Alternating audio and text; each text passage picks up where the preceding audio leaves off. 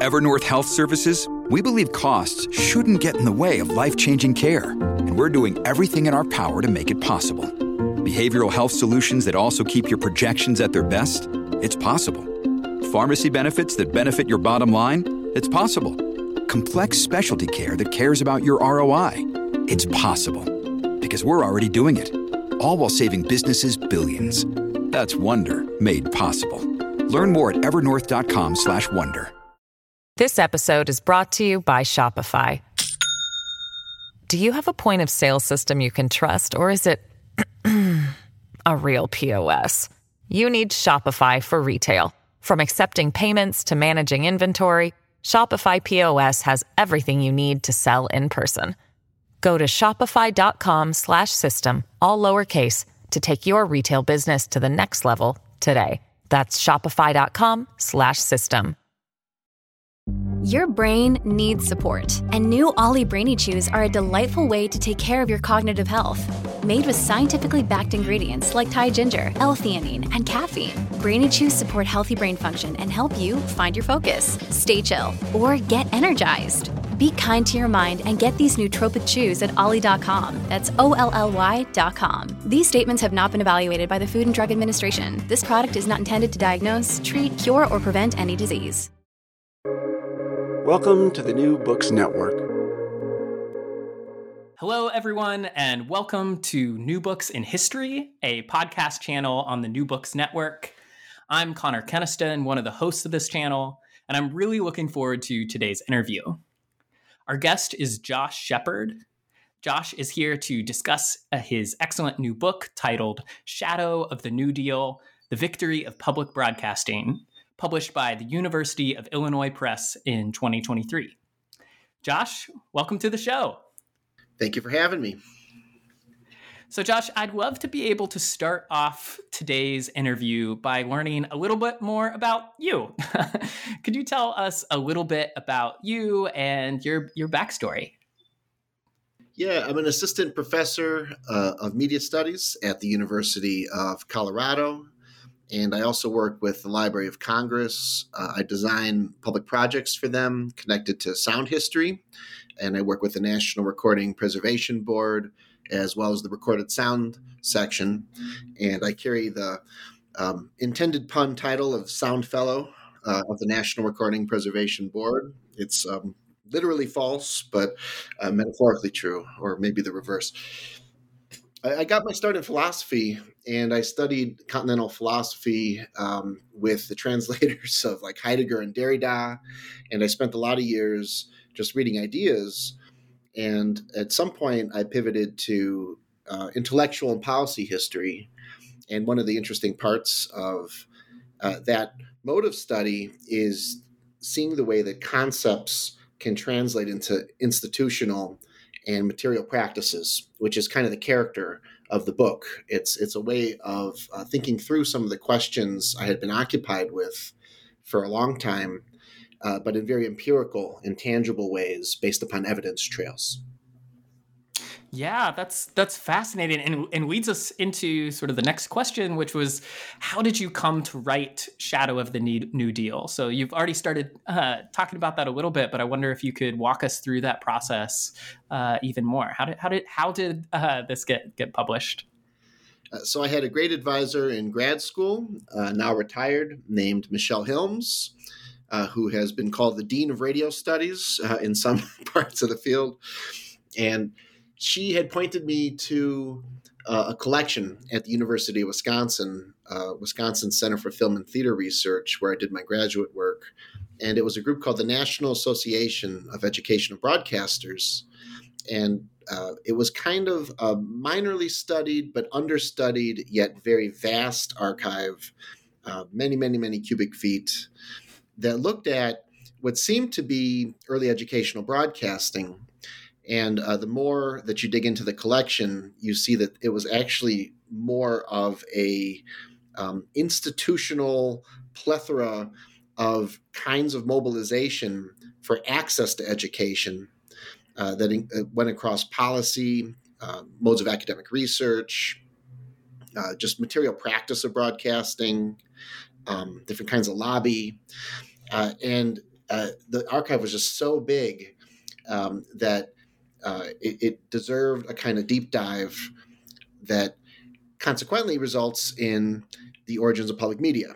So one of the outcomes of the group's work between the 1920s and 1960s was that all of these different functions of the National Association of Educational Broadcasters had spread across multiple sectors that eventually became a federal service.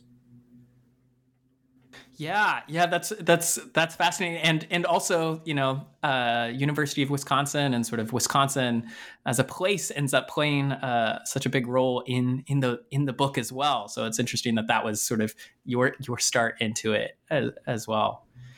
So before we get too far, I'd love for you to say a little bit about public media. Like, what is public media? What does that term mean? And maybe where does it come from? Yeah, so what is public media? So there's a nice international network of research on public service media. And public service media could really refer to, I think, 3 or 4 types of approaches to nonprofit media that does not have a commercial approach or an advertising approach. So probably the worst one is state-based media, in which it's a propaganda wing of the government. And we see examples of that around the world. Then there's, something like community media, and community media tends to be more decentralized. It has better access within a geographic location by the members of the community to kind of do whatever they want. And sometimes it's like amazing and becomes this documentary evidence of a place and a time and activism. And then other times it is more messy, and that's part of the fun of it. So I'm a big fan of community media. And then you have educational media, which is sort of extension services and distance learning practices through technology. And that's, I argue, the grounds for the 4th type, which would be public media. And public media is unique amongst public service media approaches because it's a government agency or service that has a degree of separation from government, and its purpose is ostensibly to educate. But what it seems to do more of is serve as a barometer through journalism of a kind of diversity of different voices and political perspectives that are palatable to a listenership who are attuned to different mandates and policies and experiences that are already accepted within mass culture. So I think public media, which is often framed as a leftist project or something like that, and I hope in some ways my book actually points to it that it was a liberal progressive project at some point before it was public media. But what public media tends to do is it serves as an official voice of a kind of experience without being fully instrumentalized by government interests themselves. Yeah, that is very cool. I and helpful for understanding, such a term that many of us are used to, but hadn't really, or at least speaking for me, hadn't really thought that concretely about that term. And then to see, it show up the sort of first time that public broadcasting gets used as a term in your book was really fascinating. So you started to touch on this a little earlier, but one of the things that I was surprised to learn while reading your book was about the relationship between early public media and compulsory state education. Could you say a little bit more about that relationship between early public media and education?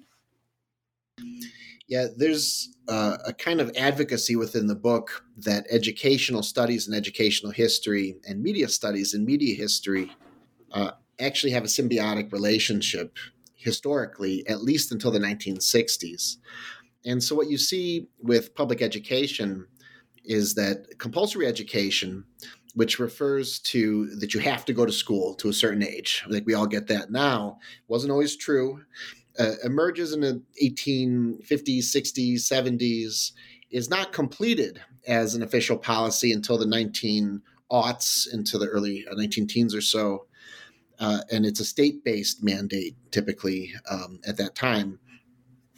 And they're searching for ways that everyone can access education and have a shared education that does really two things.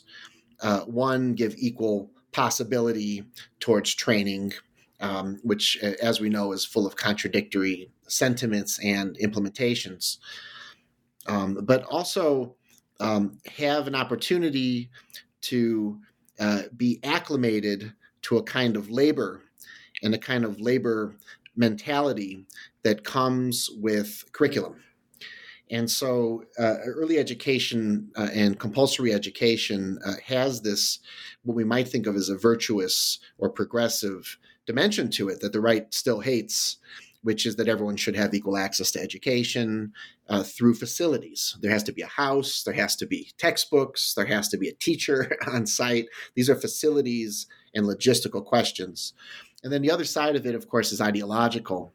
And the ideological side is that there's a way to be educated, and there's whose education that's at stake. There's like the hidden curriculum, as we call it, by which social acculturation becomes central to curriculum development.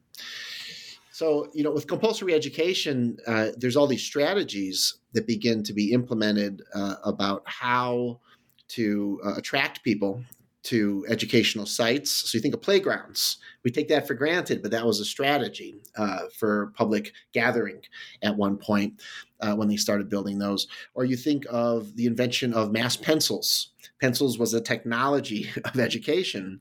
They weren't widely available and so cheap. They had to be developed in there.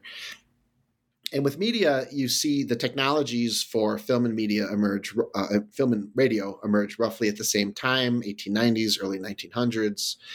And radio takes on a completely different veneer than films and early actualities and the kind of documentary evidence and Edison films we see. Radio is immediately a point of ship communication. It's a tool of like Western Union. It's a wireless telegraph. And it's almost never a theatrical medium at its beginning. It's a mode of communication. It's a strategy of communication. And when you get to radio as a broadcasting model, which in its very early days begins to be imagined after 1912, and then by the 1920s, 1921, 22, it becomes a model and the dominant model. You see that like the ideologies and the logistical practices of education be inscribed upon early distance learning initiatives that are coming out of universities. So there's something called the Wisconsin idea that some people have heard of. And all that meant was that the university at the time thought that everyone in the state should have equal access to the services of the school, and that was like the function of education and higher education and its relationship to curriculum and state bureaucracies around compulsory education. But it also becomes a kind of progressive call that everyone is equal and that it's a right to have educational access. So there's all these things going on at the same time. And distance learning out of universities, as it relates to what at the time they called adult education, which was really 16-year-olds, just for the record, in the farmlands up in Wisconsin, where I went to school.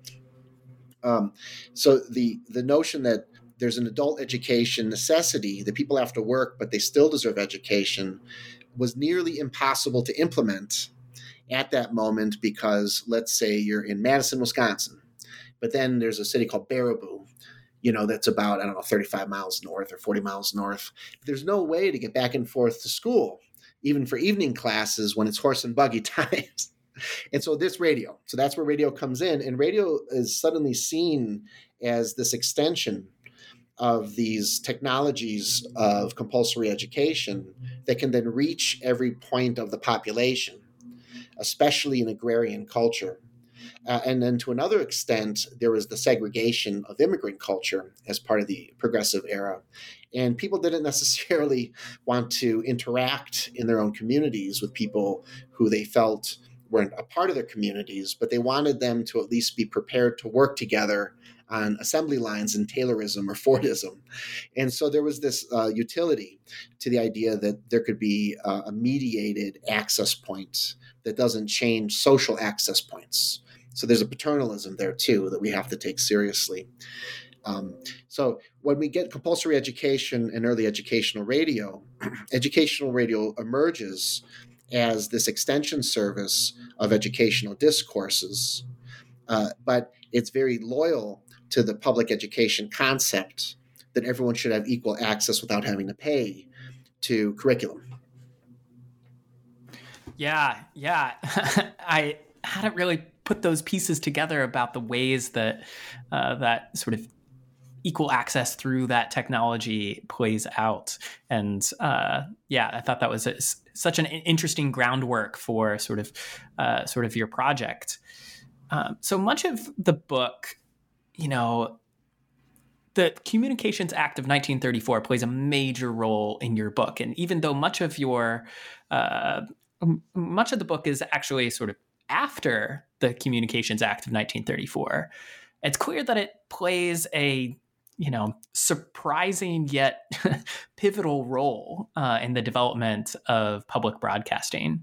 So could you tell us a little bit about just what was the Communications Act of 1934 and what were some of its surprising yet pivotal long-term impacts? Yeah, so the Communications Act of 34 is the crucial American media policy by which all future policies would be addenda or pursuant to. And there's a little bit of backstory there. The first is when you get to the early 20s with universities, they begin to develop genres of radio that emulate classroom practices, and they're closer to instruction than educational entertainment or journalism or interviews. And so you get like what they would have called home economics programming, which would be cooking shows now in public media. You get, you learn about world history, but those became travel shows in public media. But you get the emergence of public media genres in early educational media, and all these experiments around classroom services. So the thing about it is that it was terrible. They were not good at the actual art or craft of radio broadcasting, which is its own practice and has its own conventions that relate to technology and the way that we talk to each other conversationally and all these kind of things. They simply lectured into a mic and they didn't really understand the equipment. They wouldn't broadcast at the same times, so people didn't know when to tune in.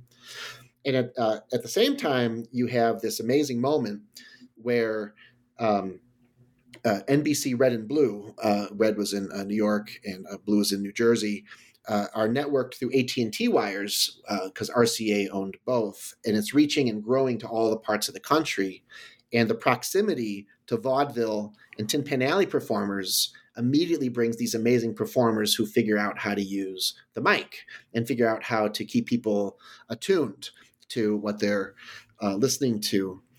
And so in the 20s, we have like RCA, early CBS, and they own the infrastructure. They have the talent, people like the broadcasts. And then you have the educators, which have this really strong concept of the good of, reaching every student and adult learners. But they have no idea how to use the equipment. They're underfunded. They're not popular with the universities. They often don't have higher degrees. The practitioners don't. And then a lot of them came out of engineering and physics departments who were simply interested in the radio waves and how they worked, but not in the craft. So by the late 1920s, they begin to regulate at the national level. What do we do with this new medium that's a communication medium, less than an entertainment medium, yet the entertainers know how to use it better? And there's a guy named Robert McChesney who wrote a pretty crucial book called Telecommunications, Mass Media, and Democracy. And this book, in some ways, is a sequel to his book. It's in his series, too, at University of Illinois Press. And he points to, by 1927, the relative ease of just turning things over to commercial broadcasters, and by things I mean infrastructure, the whole American infrastructure, leads to certain regulations that are informed by libertarian era ideologies that don't want to emulate what was emerging in the BBC or other parts of Europe at the same time. So I won't dig too deeply into that because it's quite detailed, but a series of policies in 27, 28, some failed counterproposals in the early 30s by educators to preserve different aspects of radio frequencies for educational use lead to the 1934 Act. And the 34 Act defines media ownership. And this is the crucial part, who controls the division of labor, right? It defines ownership as public interest, convenience, and necessity. And this is the most preposterous part that media historians, I think, still reel from. It defines diversity in terms of the capacity for different conglomerates in corporations to also own wires and access. But there's no concept of public service or education within the regulation. And it wasn't totally purposive, is something that I found. It's not that they were trying to block out educators as much as educators that didn't have it together, number one. And the second, and this is really crucial to understanding most media history until the early 1950s, is that there was something we would call frequency scarcity. So there were only a limited number of channels per location, and they were all AM at the time.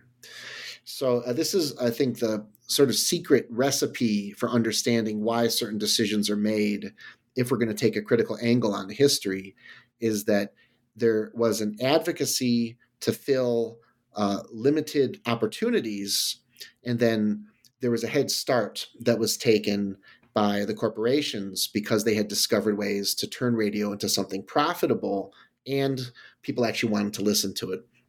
So what happens with the Communications Act, and this has been written about by quite a few of my excellent colleagues, Victor Picard at Penn, Allison Perlman at Irvine, and other colleagues, Susan Smulyan at Brown. And they've all correctly pointed to how the entire American system begins to pivot towards this commercial logic. It's not just that there's an ownership that's given, an ownership like monopoly that's given to corporations because they owned the infrastructure. It's also that there's a mentality about advertising, broadcasting as serving as a default public. And this is, I think, a huge ideological problem. And I love commercial media stuff. I watch HBO, right?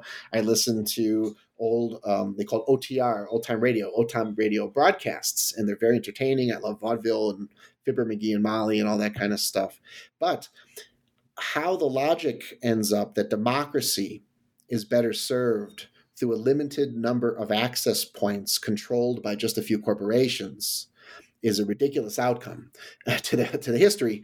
And so what happens at the end of McChesney's book is that he points out that educators, when they had to reapply for their licenses after the act, there's about 1,500 reapplications that took place from everything from religious groups to school districts to universities, is that the new rules of public interest made it impossible in the experimental phase of education to actually compete.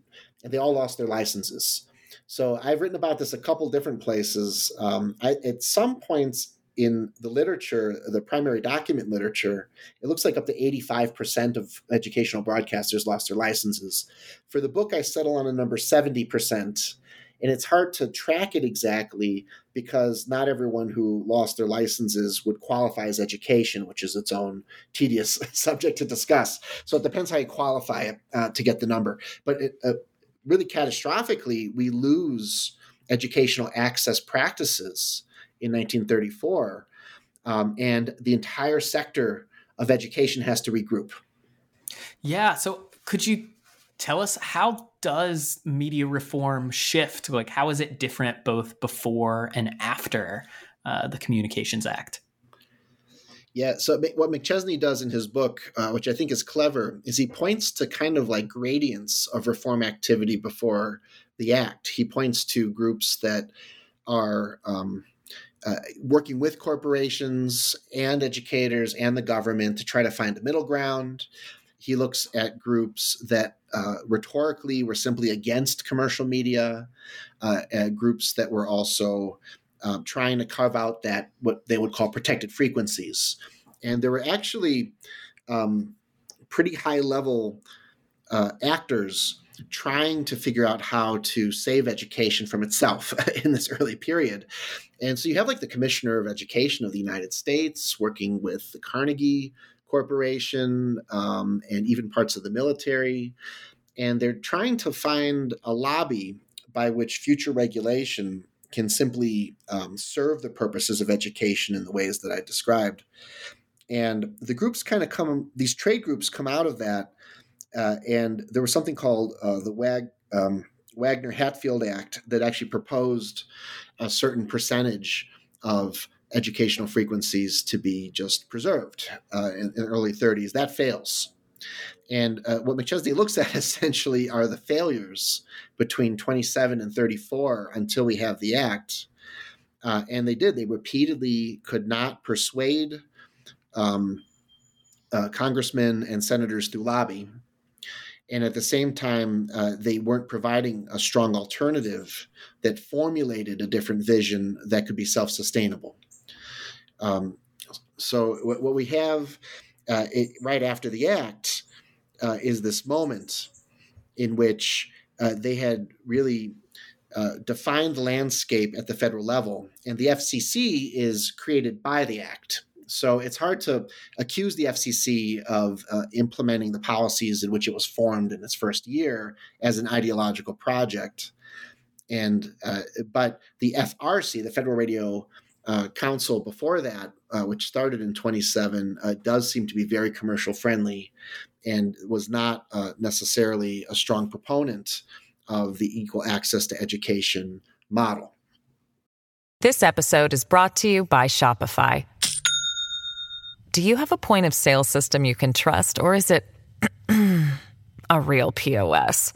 You need Shopify for retail. From accepting payments to managing inventory, Shopify POS has everything you need to sell in person. Go to shopify.com/system, all lowercase, to take your retail business to the next level today. That's shopify.com/system. Yeah. So what were some of the reform groups that are operating in this period? You know, one of the things I loved about the book is it's not a story of, one individual or one single organization sort of was the movement, but is more of a conglomeration of a lot of different folks.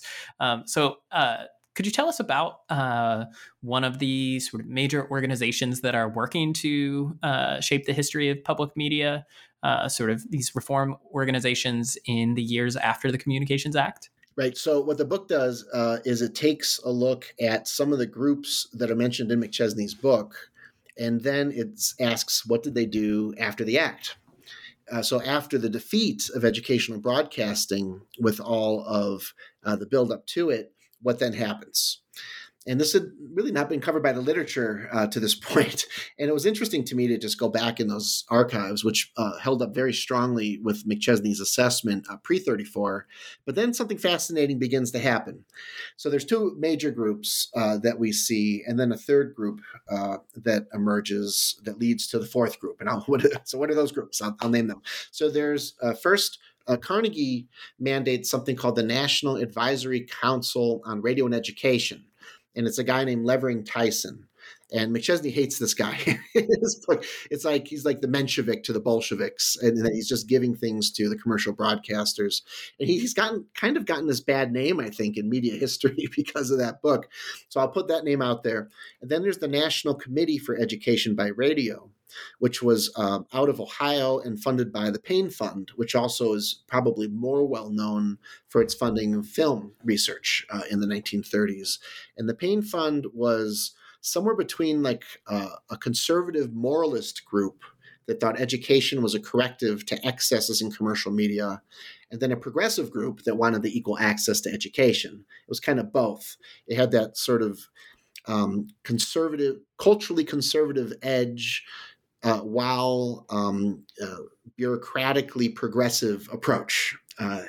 So that's the other group. And the NCER was very aggressive at trying to get these protected frequencies put into place. And they wrote a lot of early literature that we would now associate with the foundations of political economy of media research, which is, what is media for? How does it serve democracy? And they're just advocating strongly and pretty persuasively when you look at their internal correspondence in terms of like the concept. They help to like formulate a concept of what non-commercial media means in this country.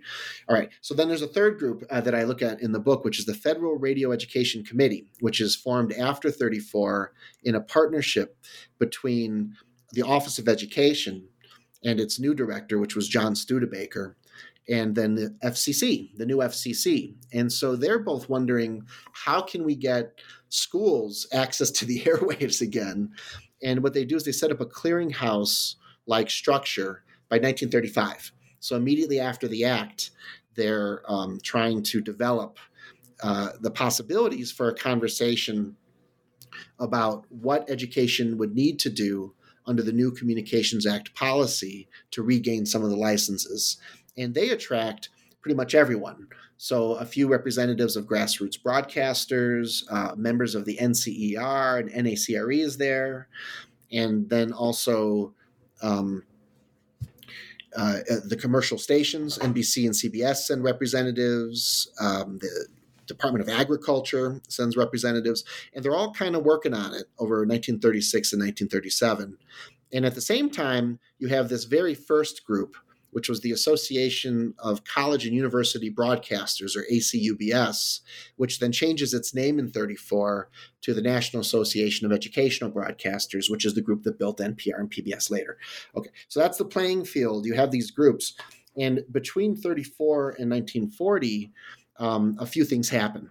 So the NCER says, okay, we've been advocating on behalf of the National Education Association, Carnegie, Payne, Office of Education, and it's not changing the policies. So rhetorically, we're not doing the job. So simply lobbying alone isn't getting the job done. And then you see the NACRE, and Levering Tyson, in what I'm reading, is the classic guy pulling out his hair, trying to just line everyone up everyone kind of agrees that education's important, but everyone wants to fight over the scarcity of the AM channels. And he gets appointed by FREC, FRE, the Federal Radio Education Committee, to oversee research around this topic. All right. So NCER is saying, what are we going to do next? Tyson is trying to set up research around it through FREC. And the NAEB have lost all these channels, and they kind of almost go dormant for a while, for about 10 years, I would say. They're just kind of like, now what do we do? And they're regrouping.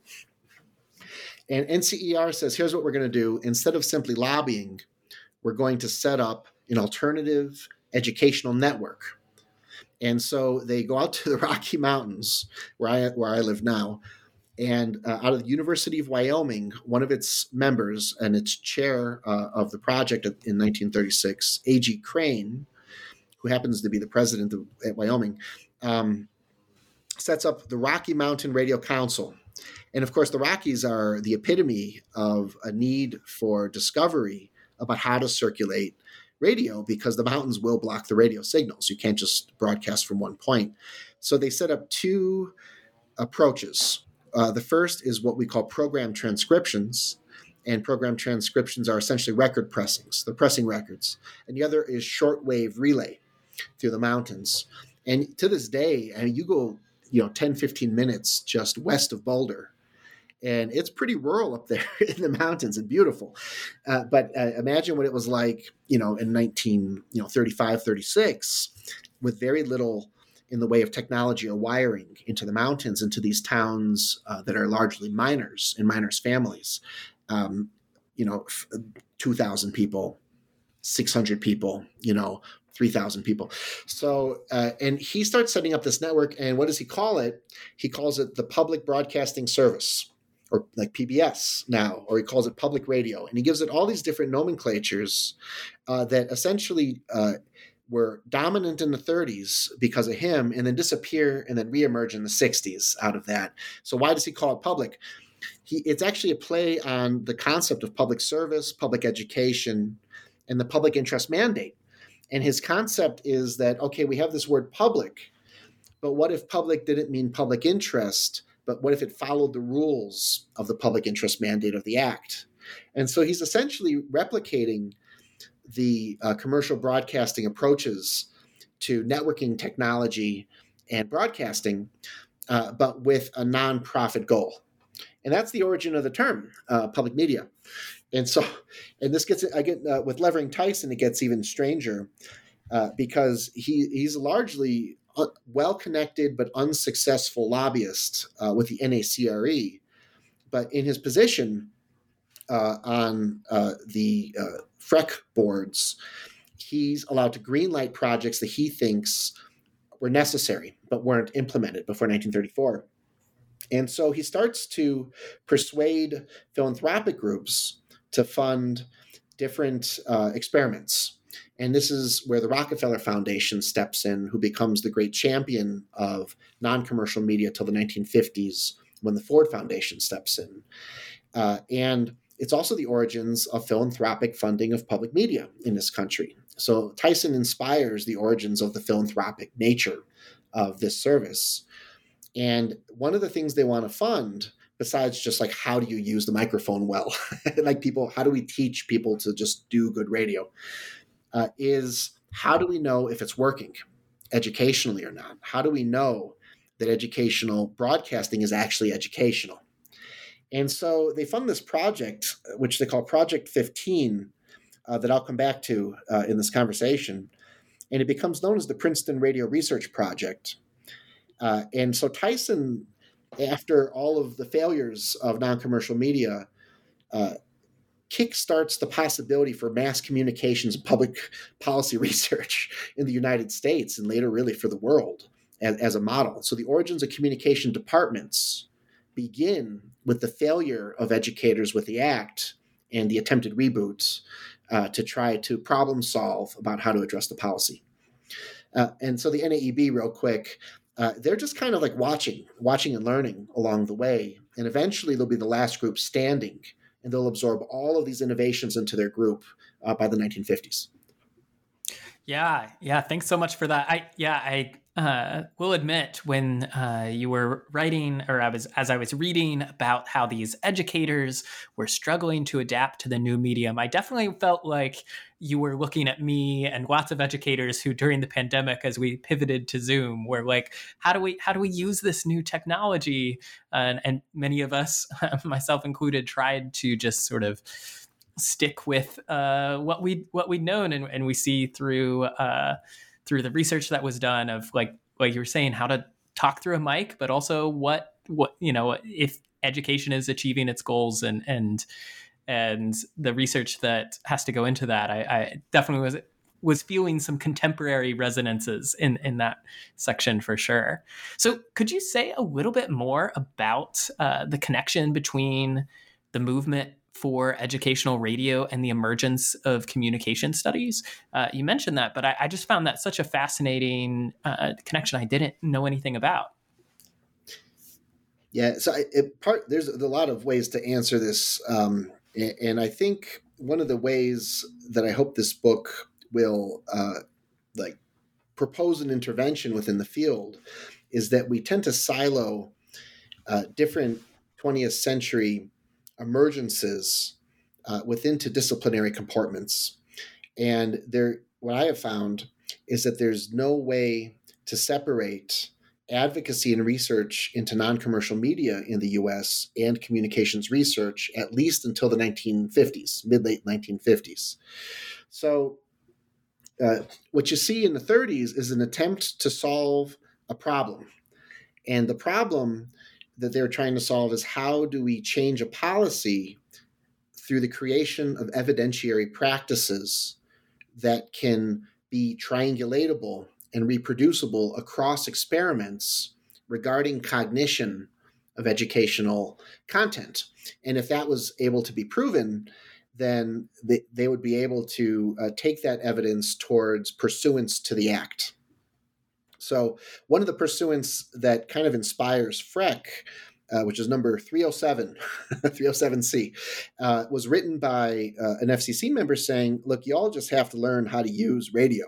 You can't just have the radio frequencies. You have to show us you know how to understand transmitters. How does a transmitter work? How far should your mouth be away from a microphone when you're talking so there's no feedback? And then we'll consider some other kinds of amendments to the act. So that's one of the early pursuants that I write about in the book. But to get to a next step within policy changes, there needs to be kind of that technocratic infrastructural argument about necessity, that it actually serves a government agency or that it serves the interests of a state policy that's already in the books. So one of the interesting turns here is one of the members of Freck was a guy named Hadley Cantrell, who was a young professor at Princeton who had just written a book with another guy named Gordon Allport on radio as just a tool of education. He had just written that book. And they put him on this committee with Levering Tyson. And he goes to Tyson, Cantrell does, and says, I have an idea here, which is that I'm a social psychologist. That's what he was. And I've been looking at advertising analysis of audiences for demography. And it's too limited. They don't understand how audiences think. Their categories don't account for all the types of listeners. And I think I can actually make a better set of categories that would be of interest to everyone involved on Freck, including the commercial broadcasters. And what I need is just some time and some money to investigate what he called techniques of understanding audiences. And so they think that's a good idea. And the board that he's on is called the Committee of Six. I don't know why. I couldn't find the evidence for why they called it that. But it's people from CBS, the government, it's Levering Tyson, Princeton. And they say, okay, we're going to give you money through Rockefeller. This is going to be one of the big funded projects. And so he goes back to Princeton and he starts to recruit other people working on demography. CBS says, okay, you can't do this unless you take one of our guys. And it's a guy named Frank Stanton. Frank Stanton goes on to be president of CBS not that long after this project. He's in his 20s at the time. Another guy named Paul Lazarsfeld is hired for the project, and his wife, Herta Herzog. Paul Lazarsfeld goes on to found what we call communication studies, pretty much. There's some debate about that, but everyone points to him as one of the two or three founding figures. Herta Herzog goes on to create survey research with Robert Merton and others for advertising in the sector. And all of their work is fomenting in 1937 of 1940. So what do? They sit down and they say, here's what we need. We need to expand demographic categories because we don't know if information is working unless we see that every learning style is being accounted for. It can't just be one learning style. So they say the only way to do that is to know all the possible listeners that are out there. So they really start to investigate the relationship between standardized curriculum practices for radio in classrooms, which is emerging at roughly the same time. And so the first standardized tests are really being implemented around that time. And standardized formulaic practices of audience assessment, which has this like similar veneer to standardized testing for them at the time. No one's really written about that until more recently. So they sit down and they start to just expand the categories. And they say, instead of saying, here's 4 categories like age, sex, geography, that kind of thing, they say to the survey recipients, what categories would you place yourself in? And this thing happens in like literally 1 year, 37 to 38, where they just are able to refine all of these possibilities for all of these different demographic categories that had never been sociologically established yet through the synthesis of social psychology methods and advertising methods. And it's like this boon fermenting moment. And they come up with a major discovery. And I think this is like really, really crucial for communication studies to understand about itself, is that early demography points to the capacity to understand types that are not geographically bound. So someone who responds to something one way in Virginia, who associates with 15 categories It doesn't matter what they are. And then someone in Montana who associates with the same 15 categories are more predictable in their behavior than people who simply all live in Montana together. And so that kind of triangulation that's not geographically based, but embodiment based, becomes the grounds for the next discovery, which is that once you understand which category a listener is in, educational or otherwise, you can begin to predict how they'll respond in repetition to different forms of stimuli that are either education or are advertising, other kinds of affective influences. And they begin to, what I write in the book, translate affective production of content, on media into effective, so the effects of the media upon interpretation and affiliation. And so by 1939 or so, they realized that, this is way more combustible of a methodology than simply for education. And they kind of leave education. They're like, okay, education's important, but what we have here is a tool for every possible government and corporate agency in the world. And this is also crucial, I think, for the field of communication to understand where it came from, to answer questions about itself to itself through quick research along demographic lines amongst different groups that are responding to institutional decisions. Okay, so I'll make that simpler, which is that most humanities are based in philosophies or cultural movements. Sciences are answering questions that are integral and triangulatable, but regarding questions like health or technology or engineering.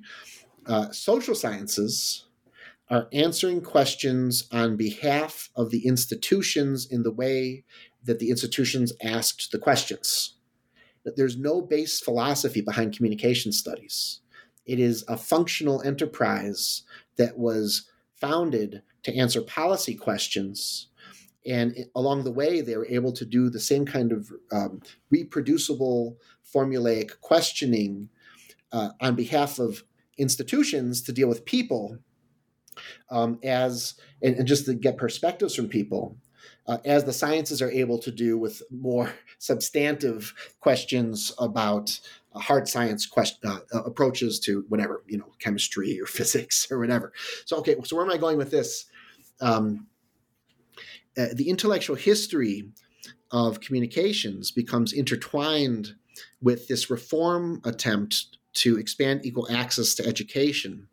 It engenders these different research projects that hire these really strong thinkers, in early social sciences. And along the way, they begin to actually invent different academic disciplines. So you have communications, early quantitative sociology, advertising research, and the triangulatable nature of early social sciences influences the Office of Education and related groups for standards for grant writing.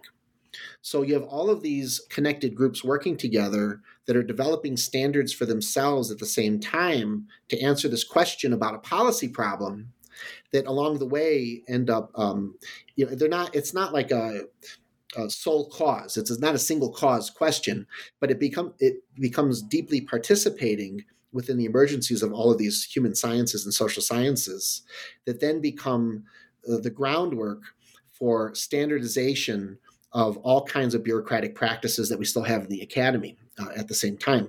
And here's the thing about it, and this is the part of the story that I love, there's two parts to this, is they say, well, we have to figure out a way to translate this into something people will understand, if you even understood what I just said, right, in the audience.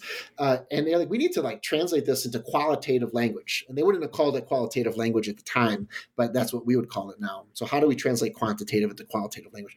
So they find this guy through a series of personal networks named Theodor Adorno, who needs to get out of Germany, but also is just really good at kind of reform work. And they bring him over with a Rockefeller Foundation grant.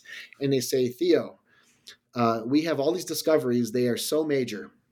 And can you write reports that we can then submit to the FCC and Office of Education? And he says, whatever. And he sits down with the quantitative research, which they're calling administrative research at that moment, because it's literally serving institutions administratively. And he says, you are alienating people from their embodiments by quantifying them into preset categories. Even if they're flexible, they're preset. And within these categories, you're dehumanizing people. And this can be utilized by different types of governments, such as the one I'm fleeing from in Germany, in order to make instrumental decisions by asking questions that could be answered within the tautology of the question asked, right? So like you've removed the human element to your research, and this is going to be a tool of institutions. It is not going to be a humanistic tool. And he says, I cannot sign on to a project like this, but I could help you reform the project. And so at the same time, something called War of the Worlds is broadcast on CBS radio, and they have CBS's main researcher. And CBS comes to Frank Stanton and is like, this crazy thing happened. People believed it. We made these minor aesthetic changes to broadcasting to resemble early modes of journalism genres. And everyone thought it was real. Could you check to see who believed it, how, and why?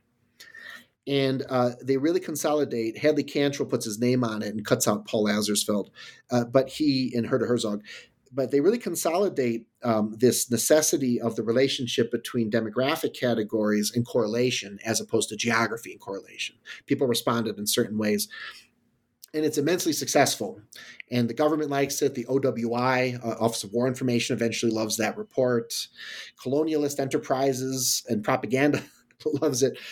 And they just get rid of Adorno. They just fire him from the project because he won't play ball.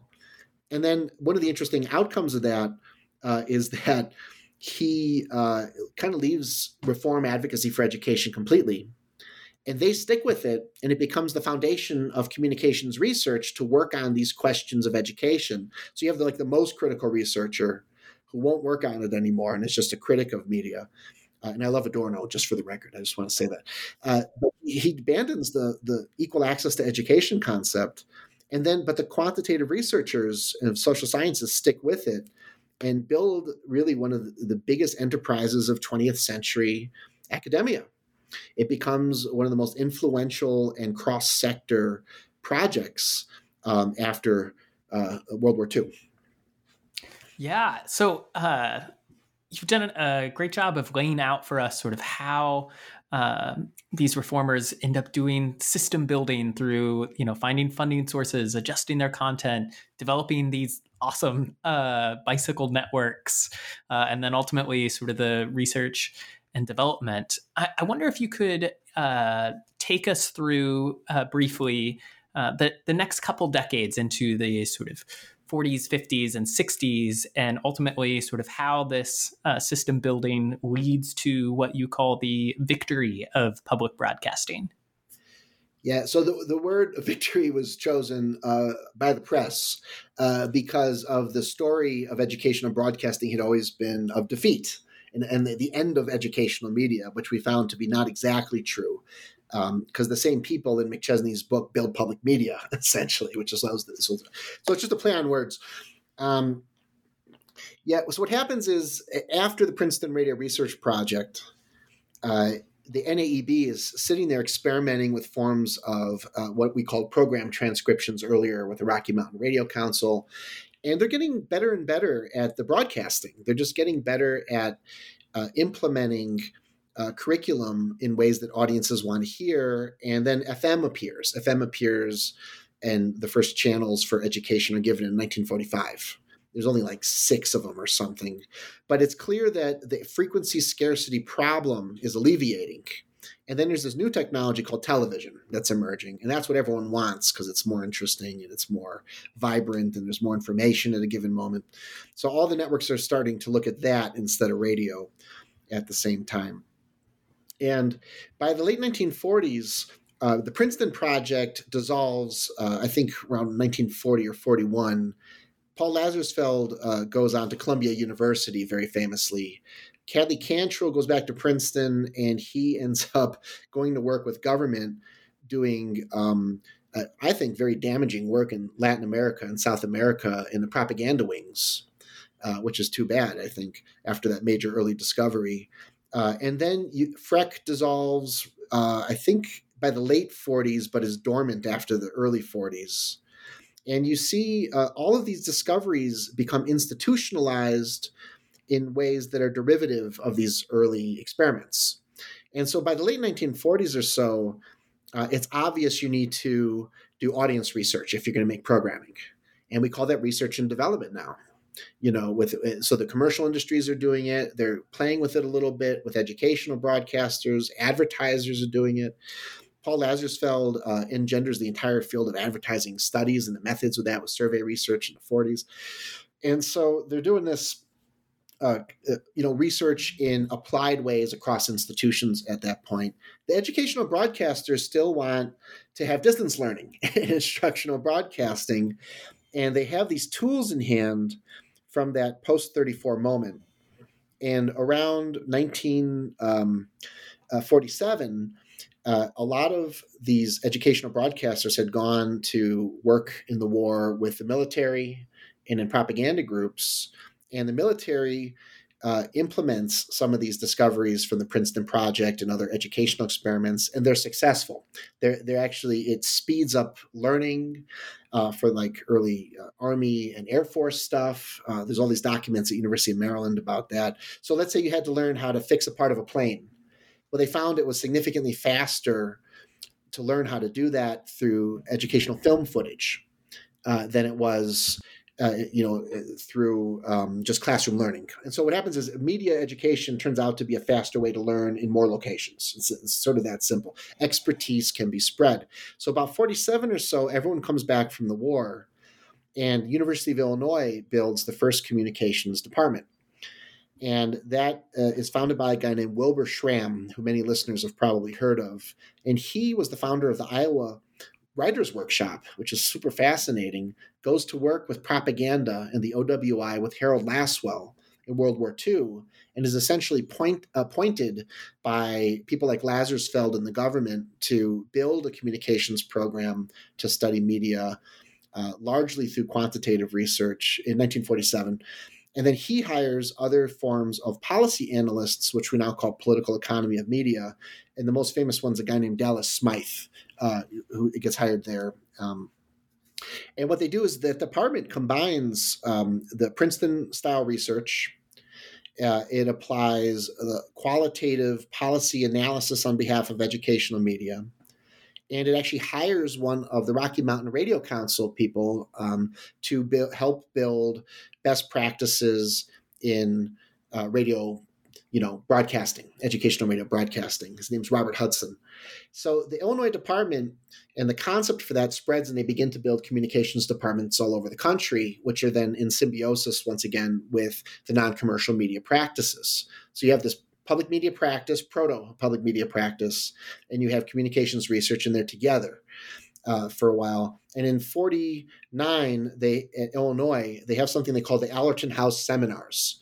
And it's kind of like we all have our conferences, and we all know what that's like. But they bring together everyone from the 1930s again and their students. And they say, how can we begin to just do nonprofit broadcasting without any income?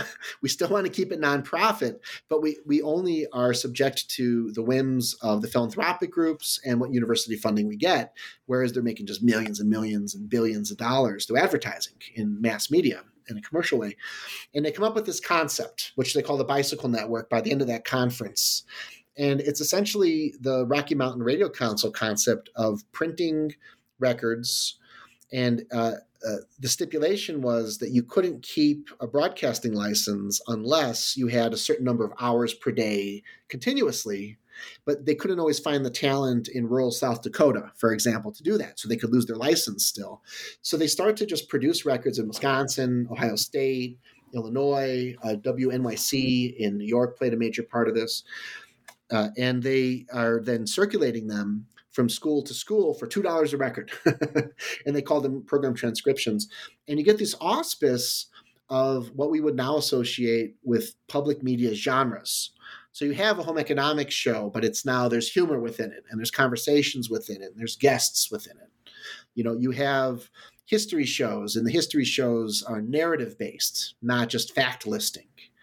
You have so all these approaches that also end up becoming not just public media, but cable television, all these like individual channels in cable that are focused on what were originally poorly drawn distance learning concepts for classroom extension services that are now educational entertainment versions of the exact same genres. And by 1952-53, if you talk to people in the public media industry, the non-commercial media industry, they point to that moment, the Bicycle Network, as the founding of public media, because there was a standardized, shared set of programs that people actually wanted to listen to more than before, at least, that were similar to how the networks distributed programming. And at the same time, that programming was so effective, and now they had the data that they could produce to show that it was effective, that when the next major media policy came in 52, which was the allocations of television channels, almost exactly the same as radio in 34, but now for television, the FCC had data on hand to deliberate in favor of protected frequencies, and they actually win 11.7% of future television allocations for non-commercial media. And because that happens, and the precedent of the Rockefeller funding from the 30s, Ford Foundation steps in, which is newly getting in this game of philanthropic funding, and puts the equivalent of just billions and billions of dollars into research and development for really about 15 years, and even beyond that, into television. And one of the things they do is they start actually hiring people who had worked in educational media administration in the 1930s. So you get University of Chicago President Robert Hutchins, who had also had an experiment in Chicago called the University Broadcasting Council. And he becomes the head. He's very interested in this working. And you get the students of people from the 1930s who are then beginning to stock the Ford Foundation's educational television initiative. So by 52, they call it the sixth report in order. That was the new policy. They have this victory where non-commercial media has the research, it has the funding, it has the channels, it has infrastructure at universities and the support of universities, and it has public interest in the post-war era to mitigate fascism through non-commercial broadcasts intended to inform and give us better understandings of the world. And of course, there's a lot of contradictions within that that others have written about. But you have this auspice of something like a non-commercial media mission statement that emerges. You have a media industry that is derived from a nonprofit educational logic. Instead of a media industry producing education content, you have educators that emerged into a media industry of a kind that's decentralized and kept this philosophy of equal access to education through the nonprofit guise. Yeah, well, Josh, thank you so much for explaining that to us. It's been a great conversation. There's so many good things I'd love to talk about. It's a great book. Unfortunately, we've probably taken up a lot of your time at this point. But before we go, why don't you share a little bit about what's next for you? So we're working on a whole bunch of grants with the Library of Congress.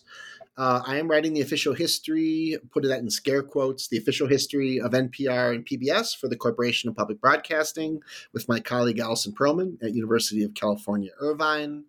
And I'm working on a third book on, which is another archive history on the arc of research and development history in mass media. Very cool. Those sound like some amazing projects.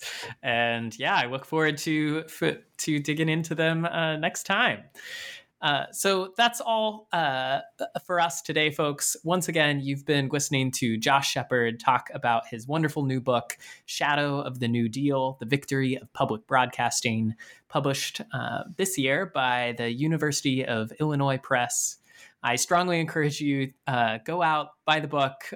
You won't regret it. Josh, I want to thank you again for coming on the show today. It's been a pleasure. Thank you for having me.